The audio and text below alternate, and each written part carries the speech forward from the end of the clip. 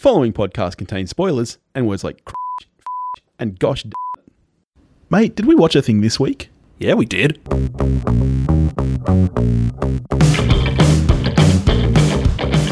Hello everyone and welcome back to We Watched a Thing. You've got Billy, and this week I'm joined by a very special guest. I'm lucky enough to have on the show great friend Paul from the Countdown Movie and TV Reviews podcast. Topher is still listening to the soothing sounds of a 12-week-old baby and enjoying that.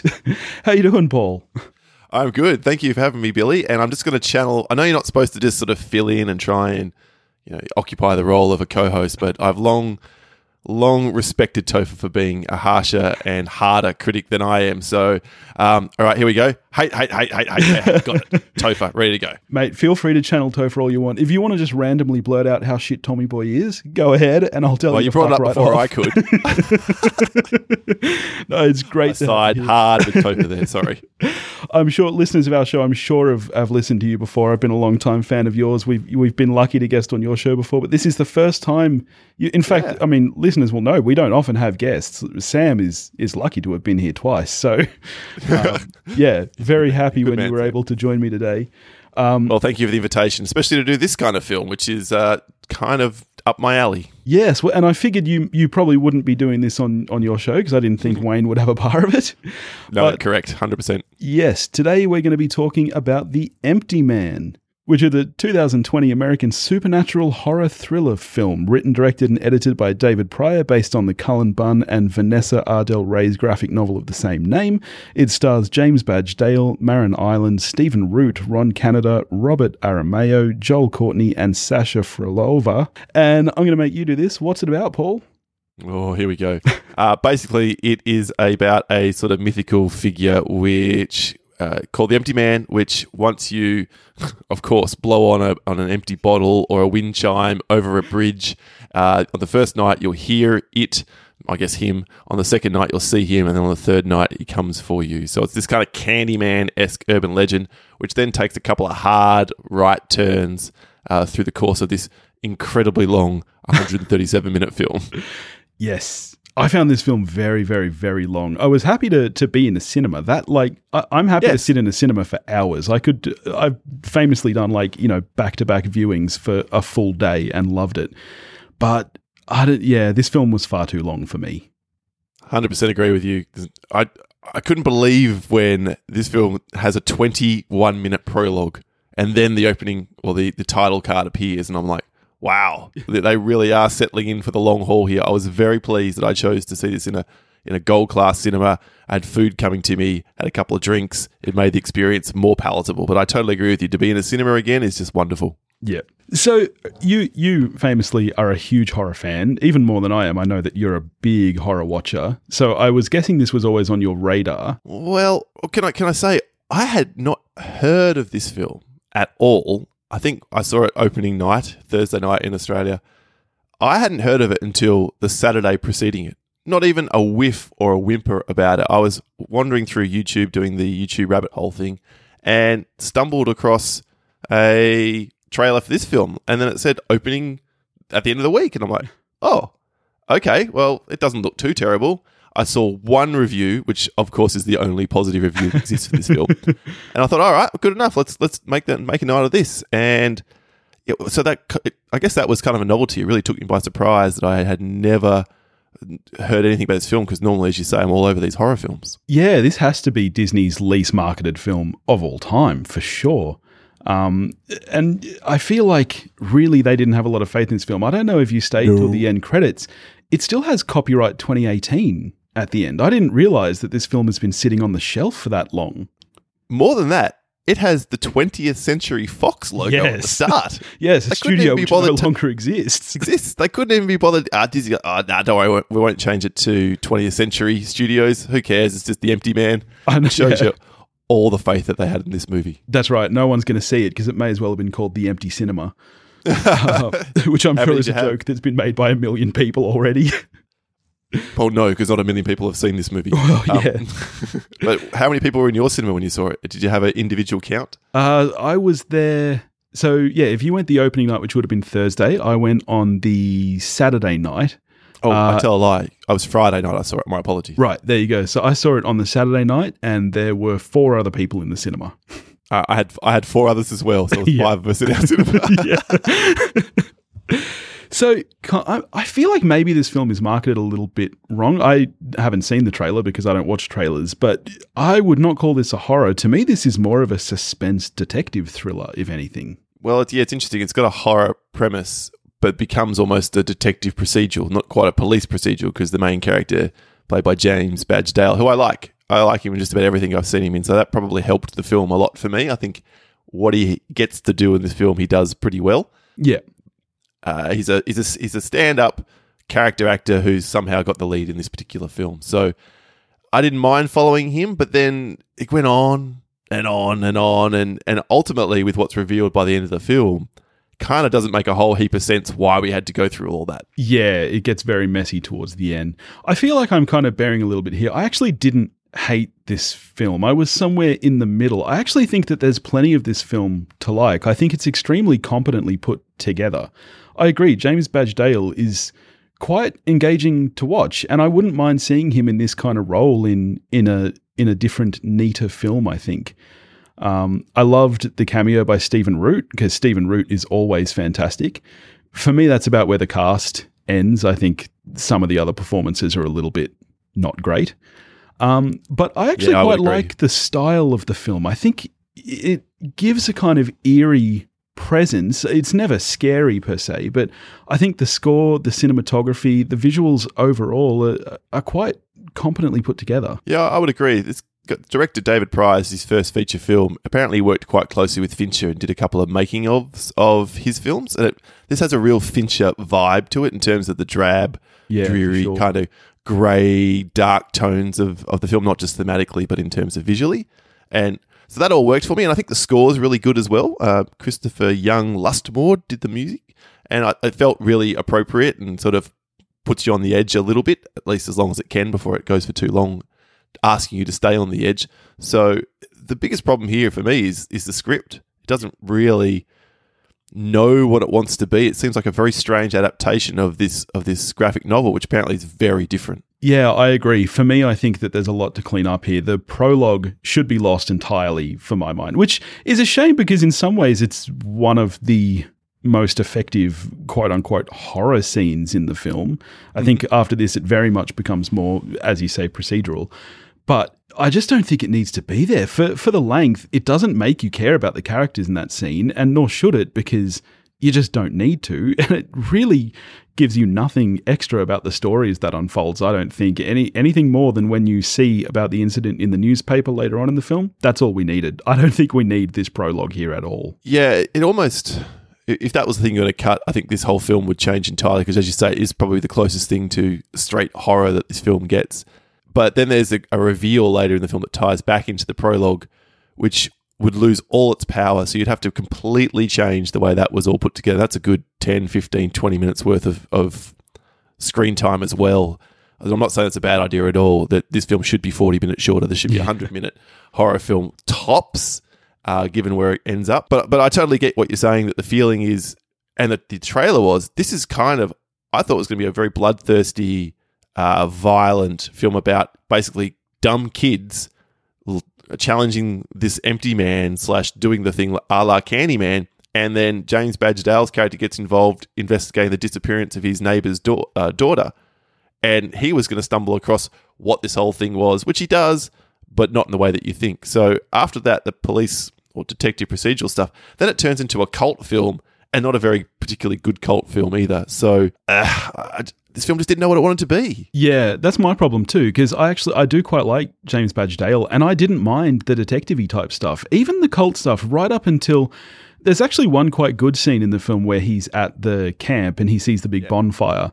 That's a great sequence there where he takes the one step back and then you just hear that whole cult take one step forward. Yeah. To me, though, everything from that scene onwards just gets so up its ass with the culty stuff that it kind of... Every moment of story that has led up to that, I feel like just becomes pointless because now we're just a cult film. Exactly. And it almost, well, all right. And then I get a bit confused, and maybe you can help me out here, Billy, if I'm really honest. the film says, in the end, James Badge-Dale's character, James, he's been basically created to be this vessel for this messenger of evil, this empty man thing. So then the title is almost, has a dual meaning now. It's the empty man is the thing, but it's also he is meant to be an empty man this thing will occupy. Yeah. I'm right so far, right? Yeah. I like that reveal. That really caught me by surprise. I didn't see that. But of course, in a cult film, it doesn't ever end well. The cult never gets taken down and taken to justice. The moment it becomes a cult film, everybody that you care about in this film is going to die or be a member of the cult. So, of course, that's what happens, and therefore I lost all interest in a way at that point, as much as I enjoy, generally speaking, the weirdness about cults. Not in real life, I should add. But so we got this Lovecraftian kind of evil on the edges of whatever it is, space and time or the dimension, that's kind of wanting to come through, this cult that's trying to bring it through, and we've got this guy they've created for the purpose of this. Why did they let this guy run around and have experiences then? Yeah, that's what I don't understand either. I'm exactly with you there. And I think their explanation is that, and this, I didn't fully really get the reason, but it's the same reason they gave him memories, is that they needed him to feel, to be empty. They needed him to experience pain, was basically their explanation, which is why they gave him memories of losing his son, which I guess is the same reason they let him run around. But no, I'm exactly with you there. Is, to me, that just did not add up at all. It doesn't, because in the film, he goes to investigate, as you said, the effective camp scene, and all these cultists chase him. And now they're throwing themselves at the car when he gets in there, really having a go. I'm like, if they actually caught him, what would they have done? Yeah, that's the thing. They're not going to kill him. They created him. Which would have stopped the whole, which would have destroyed the illusion for him at that point in time. Like when they grabbed him and just all went, okay, let him go? Yeah. Escorted him back to Stephen Root's character? Like, why not? If you're going to give him, and I get it, he needs to feel pain for whatever reason in this particular universe for this entity to come through him. Well, why not just keep him in a room with those memories they've created for him and let him suffer like that, where it's all safe and they've got control of what's going on? Yeah, that's exactly my thoughts too. If they've given him, however long, 40 odd years of memories, why does he need to live a single day at all? No, it's very, very strange. Yeah. And this is another problem I have with the film is I don't like when things are just completely illogical. To me, the entire premise of the film kind of falls apart early on. So my understanding is that in the comics, the Empty Man, and they allude to this in the screenplay where they say it's almost like a plague, like a virus, it spreads. That doesn't actually happen in the film. It seems to only affect those who go through this ritual where they pick up the bottle, they blow it, the most convoluted ritual of all time, where you have to do like a million things in the right order at the right time, which even that doesn't add up because part of the ritual is it has to be after dark. He doesn't do it after dark and it still works. Oh, yeah. And also, I don't believe at the start of the film, the guy who does it at the start is doing it after dark either. No, he just falls down this chasm and then just blows on this stupid horn and then he's the Empty Man. That's right. But to me, it's like, okay, so just don't blow in the bottle and everything's fine. It's only affecting people who do that. Just don't do that and you're fine, mate. The movie's over. And even that was convoluted. So, okay, the daughter of the neighbor was recruited to, I can't remember the name of the cult first, and then so she just got her friends to all do it somehow. But it wasn't her suggestion. Oh, was it her suggestion? It was her suggestion. Yeah, it was. Yeah. But it was a story that they all knew about. So I don't know. And then some people kill themselves, but then other people are killed by the Empty Man. So I didn't get it. Like the whole bunch of those kids, they all just hang themselves underneath the bridge. Yeah. But then the other girl who doesn't gets murdered by the Empty Man on the third day, I guess. Well, she does, although I don't know. Oh, they show her stabbing herself. That's right. You see the Empty Man attacking her with scissors, but then it cuts to her doing it herself. So I guess the implication is that, I don't know, the Empty Man is like a visualization. I'd love to know how he got everyone to hang themselves at the same time then. That's some real power. Yeah, that is real power. On the Empty Man himself, I did not like the look of the Empty Man. I think that to me is where the visuals fall apart. You brought up that the director has worked with Fincher before, and I think you can clearly see that. There's a lot of inspiration in like the police procedural stuff. The supernatural elements for me fall apart right from the start. I don't love when cameras shake. And I don't love the glitch look, which happens quite a bit in this film. I hear you. Yeah. Loud and clear. And the Empty Man himself, I don't mind the idea of like basically just a walking cloak, which is kind of what he looks like. But I just don't think it's realized exceptionally well in the film. Nope, I'm right there with you. it's so unmemorable other than he's this sort of blurrish thing with a cloak that I can't even remember what his face is. Yeah. Or what mask he's wearing. Is it like a skeleton skull I type actually thing? couldn't tell you either. Yeah. I feel like it was I feel like he was wearing like a snow jacket with the hood being empty, like just blackness. But maybe he did have a face. I honestly can't even recall. That's how good this movie is. To me, it's almost been supplanted by the typical image of the Grim Reaper. So, yeah. Sorry, film. Great review, this one, Billy. We're the best. So good. I wish I could say more positive things about it, but really, how you go from, like you said, this plague source material, and I get it, that's on the nose in this time, but this was filmed well before COVID. Yeah. It was finished, as you say, in 2018. I think it was shot in 2017. And obviously, they knew they had a bit of a stinker on their hands because they just sat on it until now, and they've just dumped it into theaters where it's made a whole 2.6 million around the world to this point in time. Yeah, including which we've contributed a significant amount of money to that total. So, yeah. I know that people are going to look at this. Obviously, you have your hardcore listeners who will listen and your regulars, and they'll go, "Oh, okay, I'm not watching that movie." But I just think everyone's going to go, "What the hell's that movie?" Yeah, absolutely. This movie's not going to light anything on fire. And as you say, we're desperate now for content. Like, I think we're really starting to get this sense now of movie theatres. Like, they're open here for us in our states in Australia, and hopefully around the rest of Australia very shortly. The rest of the world clearly not so fortunate at the moment. But there's just nothing coming there that's really interesting or entertaining.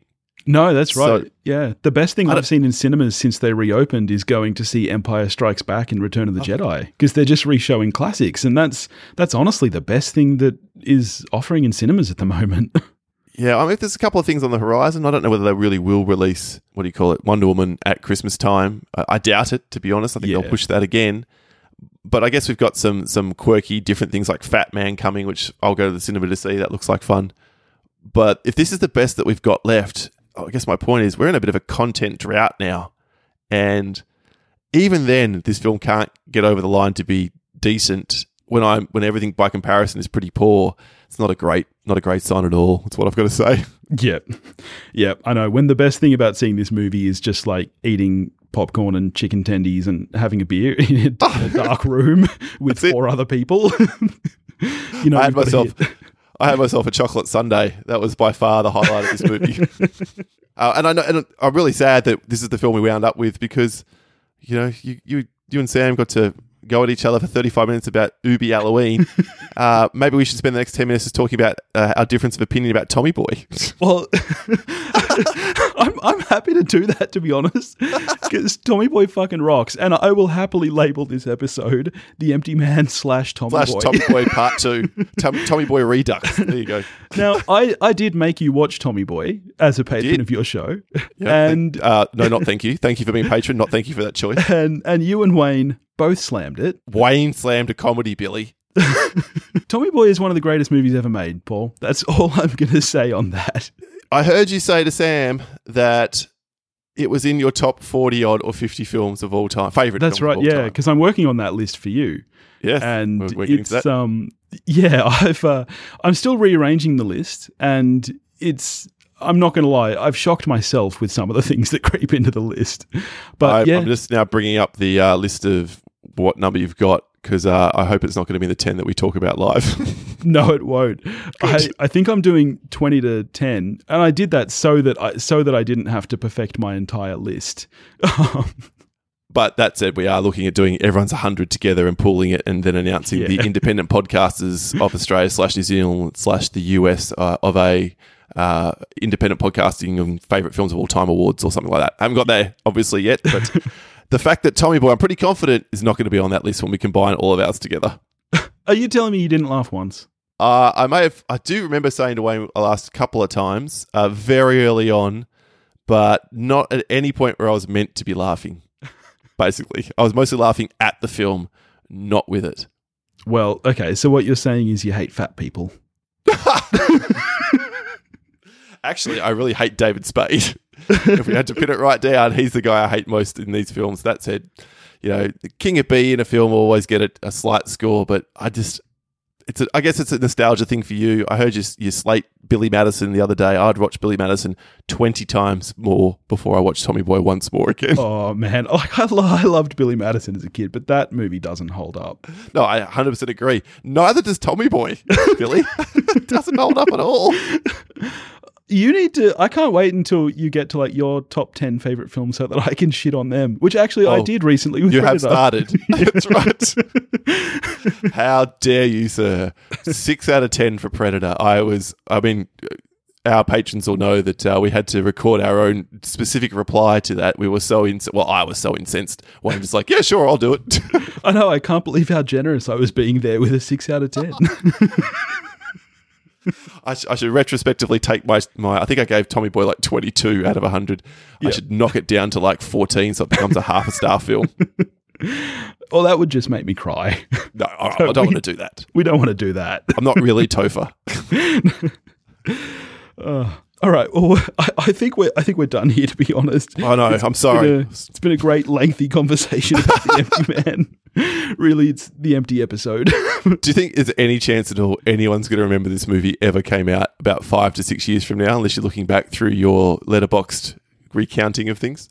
I don't think there's a chance at all. No, I don't think that this movie will be remembered even by James Badge Dale. I think in like 20 years he'll be scrolling through his IMDb being like, oh, yeah, I used to act. And then he'll see this and he'll be like, what the fuck is that? I might watch it. Yeah. He'll be very disappointed. I wonder if he's, obviously he didn't get paid this much, but if we pull a bit of a Michael Caine with regard to Jaws of Revenge, I've never seen The Empty Man, yeah. But I have seen the very nice car that it bought in my driveway and drove for the next 10 years. All right, so how are you scoring this? I feel like I've almost talked it down during our conversation. So, do we go halves? Are we allowed to go half or not? Oh, you can go a half if you want. We can do whatever we want. We can do whatever we want. I can give it 4.5 out of 10. Yeah, I'm with you. I did have a 5 listed, but yeah, I feel like I've talked myself down. I'm going to go a 4. Why not? Yeah, I'm okay. I'm totally okay with that. I did give it 5 as I walked out of the theatre, but reflecting on it for the 15 or so minutes that I remembered what I watched, I wasn't as impressed a couple of days later as, not impressed, but walked out there going, it was okay. Yeah, the extra point was definitely for the Sunday. Yeah, that's it. Yeah. That's gone now, long gone. All right, why don't you tell our listeners how they can find you and Wayne? Well, you can Google the Countdown Movie and TV Reviews and you'll find pretty much links to most of our stuff there. But if you want to hit us up specifically for a conversation, on Twitter, I should say, at the Countdown PC. And we have a Facebook listener community on Facebook as well, where you can search that and join along in the conversations where B Dizzle here often contributes. So thank you, Billy. No worries. In the meantime, if you want to get in touch with us, you can do that at wewatchedathing.com or wewatchedathing@gmail.com. You can find us on Facebook, Instagram, and Twitter, all under the handle @wewatchedathing. If you want to help support the show, you can do that at patreon.com/wewatchedathing, and I'll catch you next week. See ya.